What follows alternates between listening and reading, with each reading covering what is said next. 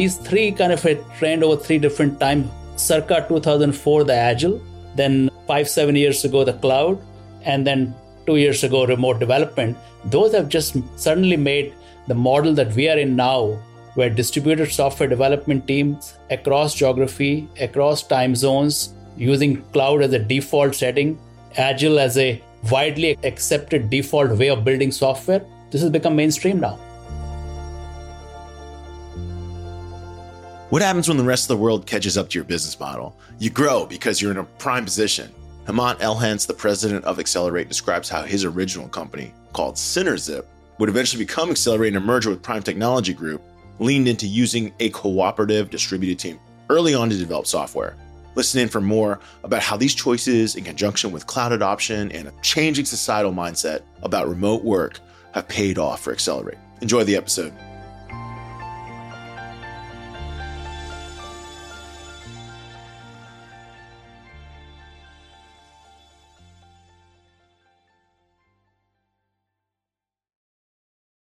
Hemant Elhance, welcome to the show. Thank you, Albert. Great to be here. Yeah, right out the gate for our audience. Oh, by the way, audience, if you're looking at this on YouTube, you'll notice that I'm not currently wearing headphones. They broke right before the show. We got our producer extraordinaire on the other line, Hillary. She's making sure that I sound okay. Hey, Mont, hey, don't get mad at me. I'm sorry I'm not wearing the headphones. You got to keep yours on, but I have none today. I know, it looks a little odd, but that's all right. I'll put them on just so. Just to match you. Yeah, they're in front of my ears, but now we can feel like we're in the same club. I rarely wear these except for this recording. But before we get too deep in the conversation, understanding a little bit about your business, tell our audience, what exactly is Accelerate? What do you guys do? Yeah, good question. So, Albert, an audience, Accelerate came about as a company just about a year ago or so. We are essentially, and I'll give you a backstory in a few minutes, but we are essentially at this stage a agile product engineering services company with a deeper expertise in certain industry verticals like fintech, health tech, and insurtech. But otherwise, aside from the industry depth, we do industry agnostic agile product development work for other software companies. And we have a global delivery capability with the US, Canada, Mexico, and India.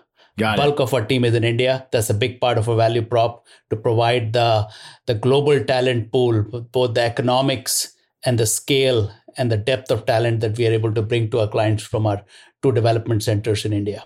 Yeah, that makes total sense. We've had multiple guests on IT Visionaries. They all talk about getting access to engineering talent is a big challenge. It's a big challenge getting enough people to work for you. So we know that a lot of these big companies, they might even be software native companies, all of their engineering is not done in-house. They might need partners to help build microservices or additional applications and features. You mentioned you have your verticals that you focus on. Are most of your customers, give us an idea, what are they looking for? Like, why do they choose to go to Accelerate? Because you guys are agile development shop. Why do they choose to go to you? Is it just because of the lack of talent? Is it because of the lack of resource? Like, why use a third-party company to help build software for you? Yeah. Excellent question, Albert. So there are three primary reasons that I've noticed why clients come to us and value working with us. The first main one is most software companies who are our clients have a lot more on their product roadmap that they want to deliver to their customers, and they just don't have enough capacity in-house to do it with. They need to release big features and new capabilities next quarter, and they're completely tapped out with the in-house talent that they have. So that's the first very simple reason. We help them accelerate. That's the reason name Accelerate of the company. We help them accelerate their product roadmap of features for their customers. That's the first primary reason. Second is actually skills. Many of our clients are mid-size, often software companies, and even if they're bigger software companies, the technology is such a treadmill. They can't keep all the skills in-house. Whether it's mobile development, whether it is microservices re-architecturing, whether it is cloud native design, whether it is serverless architectures, technology is moving so quickly and so many varied forms. Any software company cannot keep up with all the technology variations that they're needing. So as a larger company entirely focused on software, we are more likely for our clients to have a bigger platform, bigger range of skills that they don't have in-house. So we fill gaps in their skill profile. Third reason is economics. If you do apples to apples comparison, we are able to provide a 50% cost advantage given the talent sitting in India working in that time zone versus the talent sitting in Dallas, Texas, or Silicon Valley or New York City and all that. So those are three reasons. And accelerate the roadmap of their technology priorities, fill the skill gaps that they're missing in their portfolio of skills in-house, and then get a significant cost advantage. And that reason they come to us and become, most of our clients tend to be long-term, ongoing partners for us, and we are doing ongoing engineering work for them. Yeah. I mean, it makes total sense because we're constantly hearing about this talent, the lack of talent, or it's not that, people aren't talented. It's like you said, like people have huge, ambitious roadmaps. You just can't build it fast enough, or you can't find enough people to build it fast enough. Exactly. What are you seeing in particular where people are really needing outside support on? Are there any categories within these verticals that you're seeing? Like, for example, are you seeing more AI ML projects? Are you seeing more UX UI projects? Like, what kind of projects are coming forward where people are like, hey, this is like where we really need to accelerate? So the two you just used examples are certainly big ones. UI, UX, there's such a big focus for last few years on usability and ease of use of the front-end interfaces by consumers and business users. So that is certainly a big part. And we have a big UX practice that we developed over the years. So that's certainly one. The other one, AI and machine learning, is also the only thing in AI and machine learning, what we have observed is it is a hot area and companies have so much data that they already have. They just need to put that data to use by using AI and machine learning techniques to provide more value-added capabilities to their end customers. So we are able to bring that additional expertise to take the data and make it more insights using AI and machine learning. So that's certainly the two big areas, no question about that. But then there are a lot of other areas that the one big area that seems to keep coming up more often is DevOps. And the idea is, so DevOps has become such a default and such a foundational need for every company that they have to modernize their DevOps practices, that they can't deliver to their customer fast enough using cloud platforms and all that without sound DevOps and QA automation. They go hand in hand. These two kind of what I would call bread and butter of complex software development, DevOps practices, and along with that, automating their tests so that they can release stuff every few hours, every few days, not once a month, not once a quarter. So these things have become almost a foundational requirement for any software company. Okay, so this is fascinating because there was a huge movement over the last few years to move to a DevOps-centric organizations where companies were saying, hey, we want to be able to provision, the right microservices whenever we need, no matter what services are needed, to the developers on these projects as fast as possible. That's always been like the goal. Prior to the DevOps revolution or evolution, if you want to say, it was like if you were a software engineer and you were working on a project, you would have to fill out a support ticket. You would have to go get an instance or a database instance provision. It would take forever, right? Like it was all these tickets. And then someone at the other end of the ticket would be like, I don't even know if I should provision this for you. So there was like the dream that you could just provision everything yourself, but it sounds like that's not really the case either, because that might lead to like, too many instances being set up, too much infrastructure set up. Also, there's a big problem of teardown for anyone who's ever used, like I use the analogy of kids and cereal, right? If your kid finishes the cereal, they never throw the box away. They just put it back there. So that's what led to like a CIO saying like, why do I have 400 instances of database where no projects are happening on it because a developer spun it up and didn't tear it down? So it sounds like it's heading towards this like almost like a managed service. Would you say like you're like more like a managed service where you're helping with the DevOps, and that's why they're like saying, hey, Accelerate, you handle our provisioning, you tear downs, you handle all our microservice access. We want to move fast, but we also know our own internal people won't, I guess, take care of it enough. I don't know. Why do you think that you see that growth happening in for Accelerate? Yeah, you touched a very important hot button about provisioning and over provisioning and wasting some of the compute and storage resources and running a bill. And I was just with a client this last week, and they were telling me the horror stories, how they find out at the end of the month, additional $30,000 or $50,000 just because someone left certain machines open or certain servers, they spun up, but they didn't turn them down. Albert, I think that's a different challenge, adjacent, but different challenge than the DevOps. So DevOps that we were just talking is essentially modernizing the tooling in a way that the developer can do their part of the coding and press a button and it can go, the functionality can be released easily into a staging environment without the developer having to monkey with anything. That's DevOps tooling, just putting the machinery, basic, what is called a continuous integration machinery in place. So the tests run automatically, the build happens automatically, all those things. So a developer can focus on their value added coding part. So that's a DevOps. So DevOps is now a table stakes. Every good modern software company needs to have DevOps tooling in place. But the point you made about provisioning cloud and not making sure you're not wasting cloud resources and running access additional dollar bill and eating into your budget, I think that's a new area that a lot of companies, even the bigger ones, have just started worrying about, because see, cloud companies, the Azures and the AWSs are very smart. They know how to get you in the door, and they know, they have very astute pricing policies. Oh yeah, they want you to leave it on. Leave your Skunkworks project on forever, baby. Yeah, exactly. The meter keeps running. So that aha of how to optimize your cloud resources while you're managing them to do what you need to do, but then turning the lights off when you leave the room is very important. That not many companies have yet attended to that hygiene. Oh yeah, we hear of, you mentioned the automations. I can see companies automating, the spin up. Yeah, they always automate the spin up. They've not figured out how to automate the tear down. Right. There's a room for improvement there, and of course, the cloud vendors have no particular incentive to do that while they will say it. So I'm hearing already from our clients that this is becoming a real challenge because developers are just spinning up stuff, doing their R&D work and proving something out, but then leaving the lights on, and then at the end of the month, then you see the bill.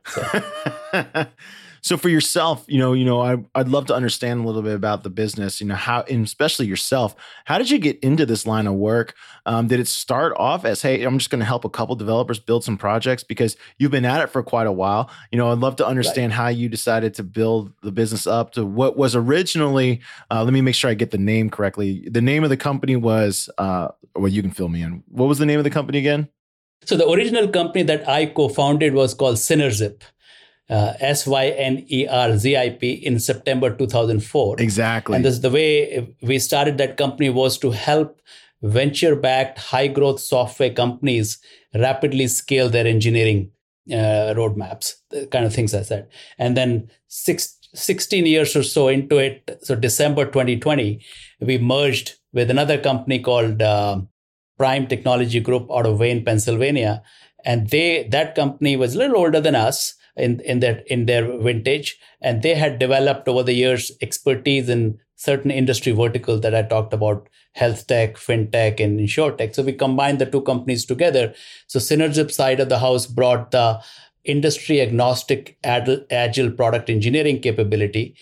Prime Technology Group brought in the industry expertise of health tech, insurtech, and fintech, and the two together made for a much better combination that we can offer both industry and agile product engineering capabilities to our target market.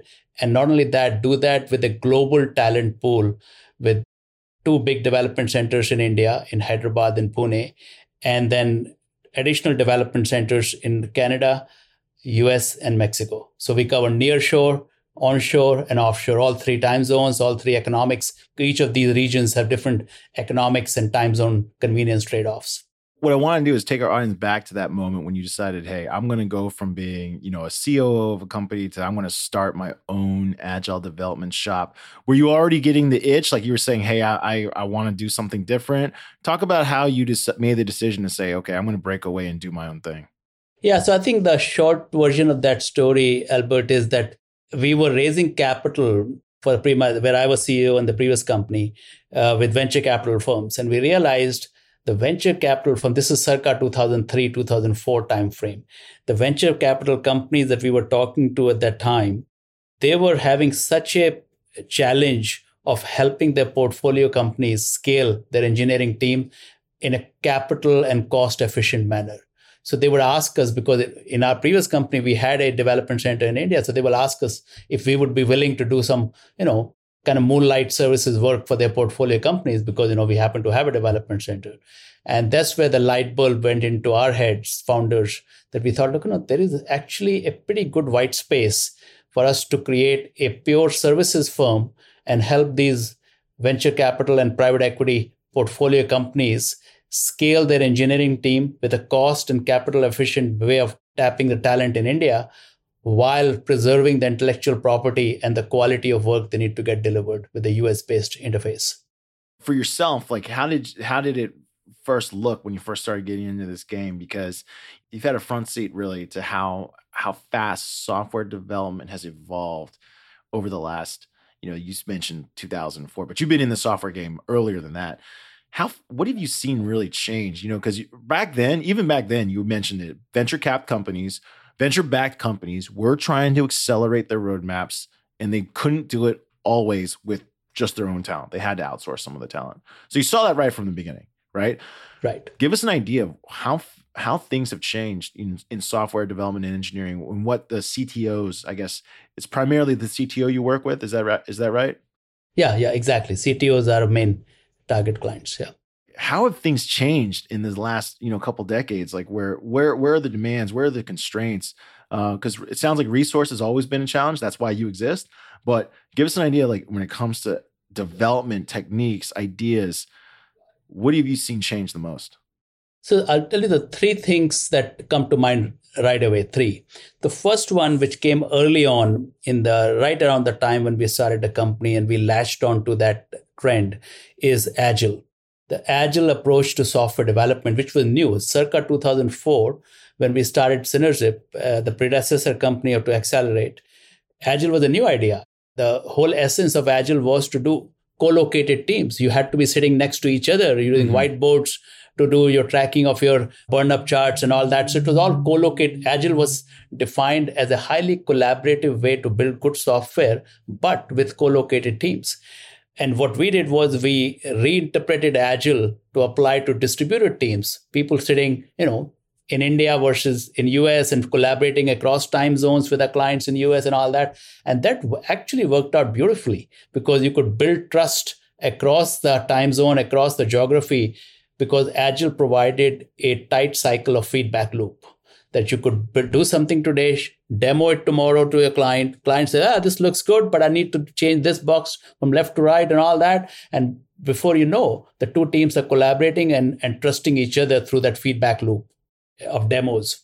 So Agile was the first big trend that we embraced wholeheartedly, even though it was not meant for distributed teams at that time, 2004 timeframe, but it worked out beautifully. So that was wonderful. So that happened and helped us in our growth and all that through those decades.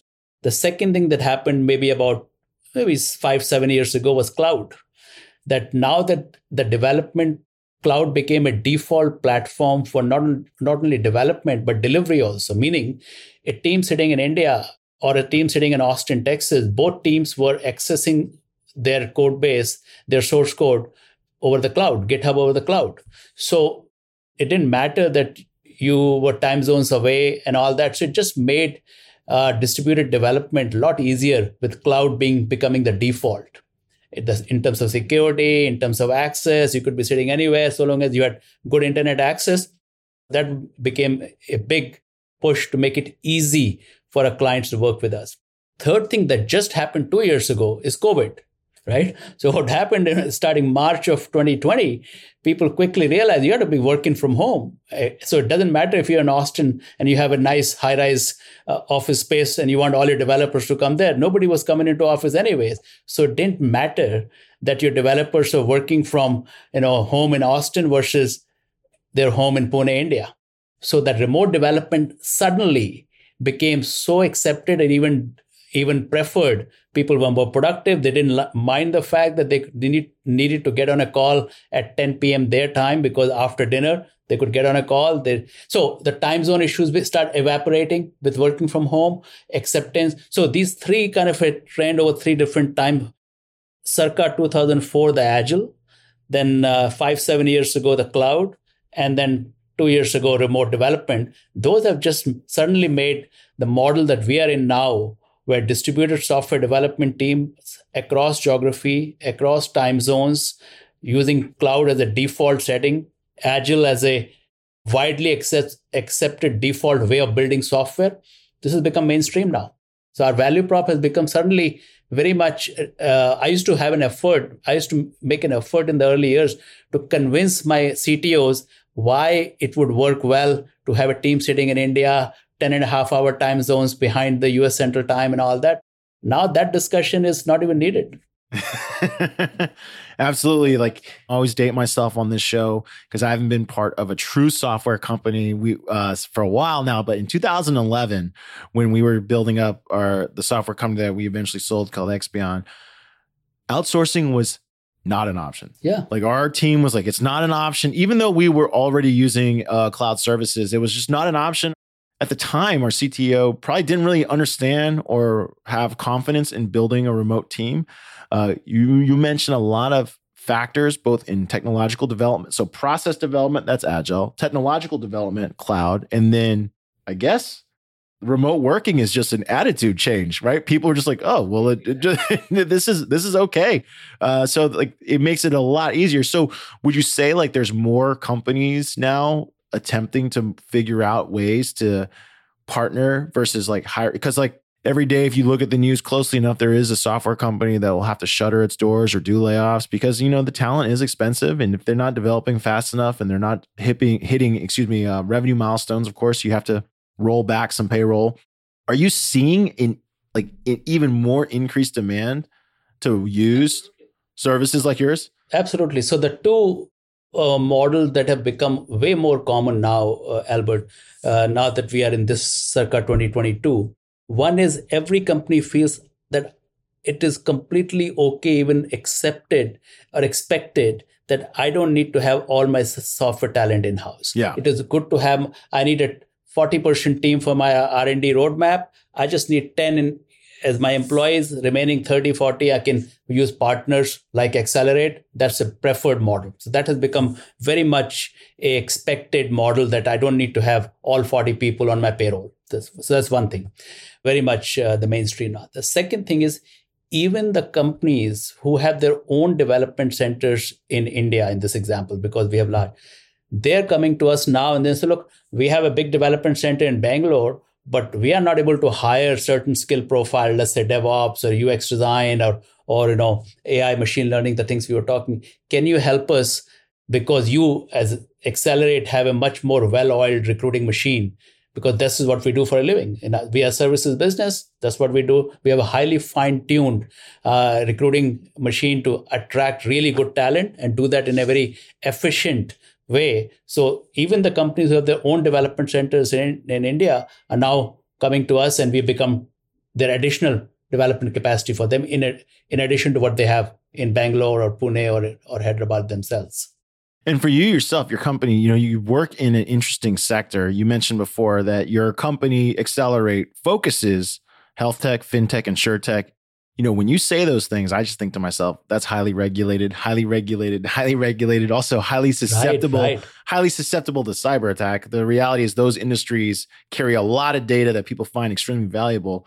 Talk about, what does that mean to be in that, to serve that sector specifically? Does it mean like you have to, because on one hand, this is what I think, right? On one hand, the needs of the business don't change. They all want to move faster. There's no CEO out there that's like, we should move slower. They all want to move faster, ship more products, ship better products, ship better services. Right. That's going to happen. But on the other hand, you have a security requirement because it's highly regulated and it's a target. The reality is you're serving customers that are targets. Yeah. How does that play out? And what are you seeing in those highly regulated industries when it comes to third-party software development? The two answers to that. First answer is our clients tend to be software companies so they're building a health tech software, or they're building a fintech software, or they're building a insurtech software. Gotcha. So data is less of a challenge. Their users are insurance companies. Their users are financial services companies. Their users are healthcare providers or payers. So the data issue is less of a concern with them. We're building software functionality. and we're using test data to test the functionality, but it's test data, which is not very sensitive. So we don't end up finding ourselves squarely on the data issue, data security issue in general. Now, having said that, there are few of our clients who are, we are doing the IT departments of let's say, a insurance company and all that. So once in a while, we do find ourselves on the data topic, but most of the time, the cloud has been very helpful because they're putting, let's say, an AWS instance in Singapore or somewhere else. The data is all in the cloud, whether the company is in US or companies in India. Data is highly secured by the guidelines and the robustness of cloud vendors, AWS and Azure's. So we don't end up needing to worry too much about that level. I mean, I guess that's fortunate. Yeah. So that's almost a non-issue these days, these topics. Yeah. That's awesome. That is good stuff. When I think about software development specifically, I always think to myself, how much better can our lives get? Because it's hard to conceptualize. I think we're all falling victim to it now because there's so many apps and so the software has changed so much in the last few years. How much faster and smoother can products become? What else do you think? What do you see unlocking in the horizon? Because I joked with this with people that are outside of the tech industry. A lot of people, for example, outside of tech will think that, let's say they're using a company that's maybe not in tech primarily, like let's say education, or they might be in childcare. And they say to themselves, hey, well, if I launch this app, I'm going to get more business. And I'm like, I don't think so. Because people aren't like, apps don't have that like same you know what I mean? Apps and software, they don't have that same like people used to think like, oh, if I launch an app, people will just flock to it. It's like, that's not true. People like the service the app provides, but they're not going to flock to you because you have an app. I read somewhere like every day Apple approves 1,000 apps a day, which is bonkers. So when you think about software and how software is changing these industries, what are some new developments you think that you can see on the horizon? You're like, wow, this is going to have a big change for people, or is it going to be more subtle? I always think to myself, like, as software gets better, it's almost going to become passive, meaning like I don't have to do anything. It's just going to do things for me. And when those things come true, that's when I'll be super happy. I always joke with like calorie counting is my favorite example. If anyone's ever used a calorie counting app, it sucks. Like you're adding in like how many cups of blueberries you eat and it's calculating. Right. It's like preposterous. I want to be able to take a picture of something and it tell me how many calories are in it. I don't want to add anything. Right. And I think that's how people are getting is they want to put no inputs. They almost want the software to be preemptive and like do something for me. Right. No, you're right. So I don't have a good answer to that. I mean, it's a constant evolution, like you touched on, which is happening, making software functionality for consumers easier to use and more automatic. They don't have to do stuff. Just take a picture, like you're saying, of a bowl of blueberries, and it will estimate how many calories in there. And it's close enough, right? I mean, you don't have to do a lot of legwork. So I think that's a good example. And there are many others like that. That I find that so it's gradual improvement constantly. So what keeps happening in this industry, as you know, is the compute power with newer and newer chips keeps getting better and better. Storage keeps getting cheaper and cheaper. So the functionality in the form delivered using high-powered mechanisms like AI and machine learning and imaging and computer vision and all that keeps consuming this additional horsepower of the CPU and the storage capacity that is becoming cheaper and cheaper. And the beneficiary are us consumers whose life gets easier and easier. We have less manual stuff to worry about, more automatic stuff happens. And now, just like steps, I mean, you walk around, iPhone counts your steps, you don't have to do anything, So I think that's just that trend will continue. And thanks to Intel's and in AMD, the ARM compute power will continue to get better. And we'll continue to enjoy better utility. I'm still waiting for that one AI, though, to organize my schedule. Because right now, I'm still organizing my schedule. I think when someone figures out a way to optimize my schedule, then I will be truly in compute bliss. You're right. Everyone's trying to figure that out. The good thing is, so there's a lot of room for continued innovation. Absolutely. Like scheduling optimization, yeah. Aman, it was awesome having you on the show. Thank you for sharing your journey. Thank you for sharing your journey from Agile, the three big benchmarks, right? Agile, cloud, and just general remote acceptance. Yeah. I mean, it could totally transform the way offshoring or having a third-party software development team. I can see how that's completely changed its attitude. Absolutely. Absolutely. Before you go, it is time for the lightning round. The lightning round is brought to us by Salesforce Platform, the #1 cloud platform for digital transformation of every experience. Aman, this is where we ask you questions outside of the world of work. Okay. So that our audience can get to know you a little better. You ready? Sure. Okay. All right. From our research, it looks like you really enjoy reading. Is that accurate? Yeah. I mean, I love to buy more books and I read a few. Put it this way. You sound like my wife, man. She buys a lot of books. I don't know how much she's reading, but she buys a lot of them. I know Exactly. But I do read. Yeah. You recently put out a post of like your top 10 books or ideas. I did. You named, I'll name a couple. The Goal by Eli Goldratt. If I mispronounce any author's name, I'm sorry. Crossing the Chasm by Jeffrey Moore. The 7 Habits by Stephen Covey. How did you, you put out your own top 10 list. What does it mean to be in your top 10 list? Why did you choose the books you chose? Excellent question. So this, I think I felt a need to, somehow I felt a need towards the end of the year, the last month of December every year, you got time, you got a little bit of downtime, the schedule is open, you got to think about stuff. So I think I was in that mode this was pretty much the last week of December, I think, when I listed that. So that way I defined my top 10 was things that have influenced my thinking in a day-to-day basis. So when I talk to a client today or talk to any business problem today, what has influenced my frame of reference and how I make decisions, how I solve problems, how I deal with stuff.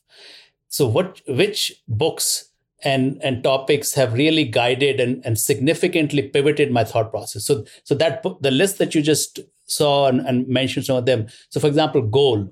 So Goal is a book I read first time in my MBA class circa 1991 in Chicago. And it is such a wonderful, what I should say, parable about the system and how to look for if you want to improve the throughput of a system, you should focus on the constraint, the bottleneck in the system, right? Don't spend an ounce of energy on any other part other than the bottleneck.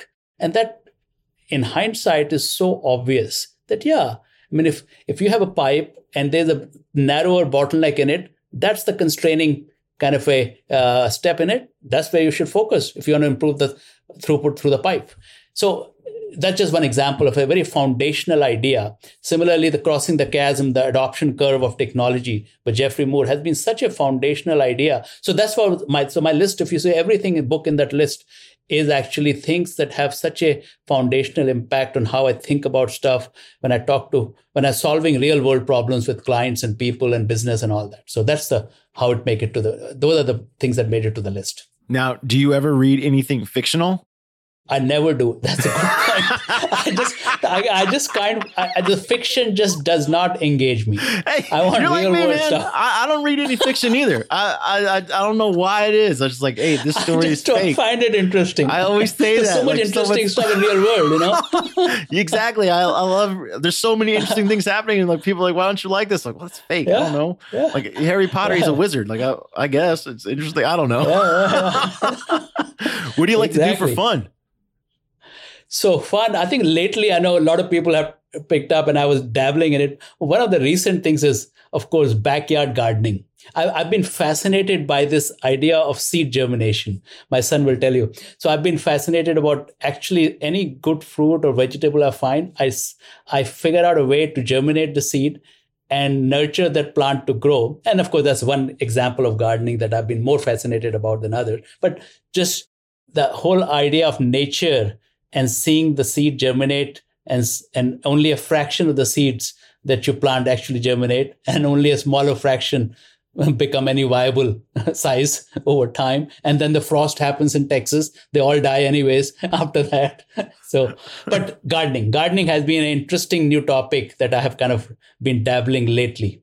Listen, I'm fascinated by gardening too. By the way, my friend put me onto this and he says, what you want to really find out is like low low care gardening, which Low care, huh? basically, but yeah, this is what I'm not sure if I have the right term, but they were saying like, cause I was trying to grow things that like, kind of like what you described, that took a little bit of effort and attention. Yeah. He said, what you should do is just take a whole bunch of plants and just drop them in the dirt and then see what grows. Cause whatever grows is what is resilient to the climate and the soil composition and the water, all that stuff. So I'll tell you for myself, I found out that squash grows like a weed for me in my yard. If you throw a squash plant outside, it's going to grow. So I told my kids if there's a nuclear fallout, they're going to eat squash only. Because I don't know how to hunt. I don't know how to hunt or fish. Yeah. That's a good thought process. Let the local climate and the soil type make the decision what will grow. That's right. So like, and it's I'm like you. Like when I go traveling, I always look at what do I see a lot of, just endless abundance of, and like I can tell anyone who likes mangoes, go visit Costa Rica. The amount of mangoes on the ground, it's insane. I'm telling you, like the monkeys, they take one bite. If it's not sweet enough, they just throw it on the ground. Yeah, that's luxury. You're right. Well, Hemant, it was awesome having you on the show. Thanks for sharing your philosophy on software development. Thank you for sharing your career and how you've seen software and agile change, especially the attitudes towards third-party developers, outsourcing. I think you are correct. You will only get busier. You will only get busier because the demand for products is not going to change. You're right. You're absolutely right.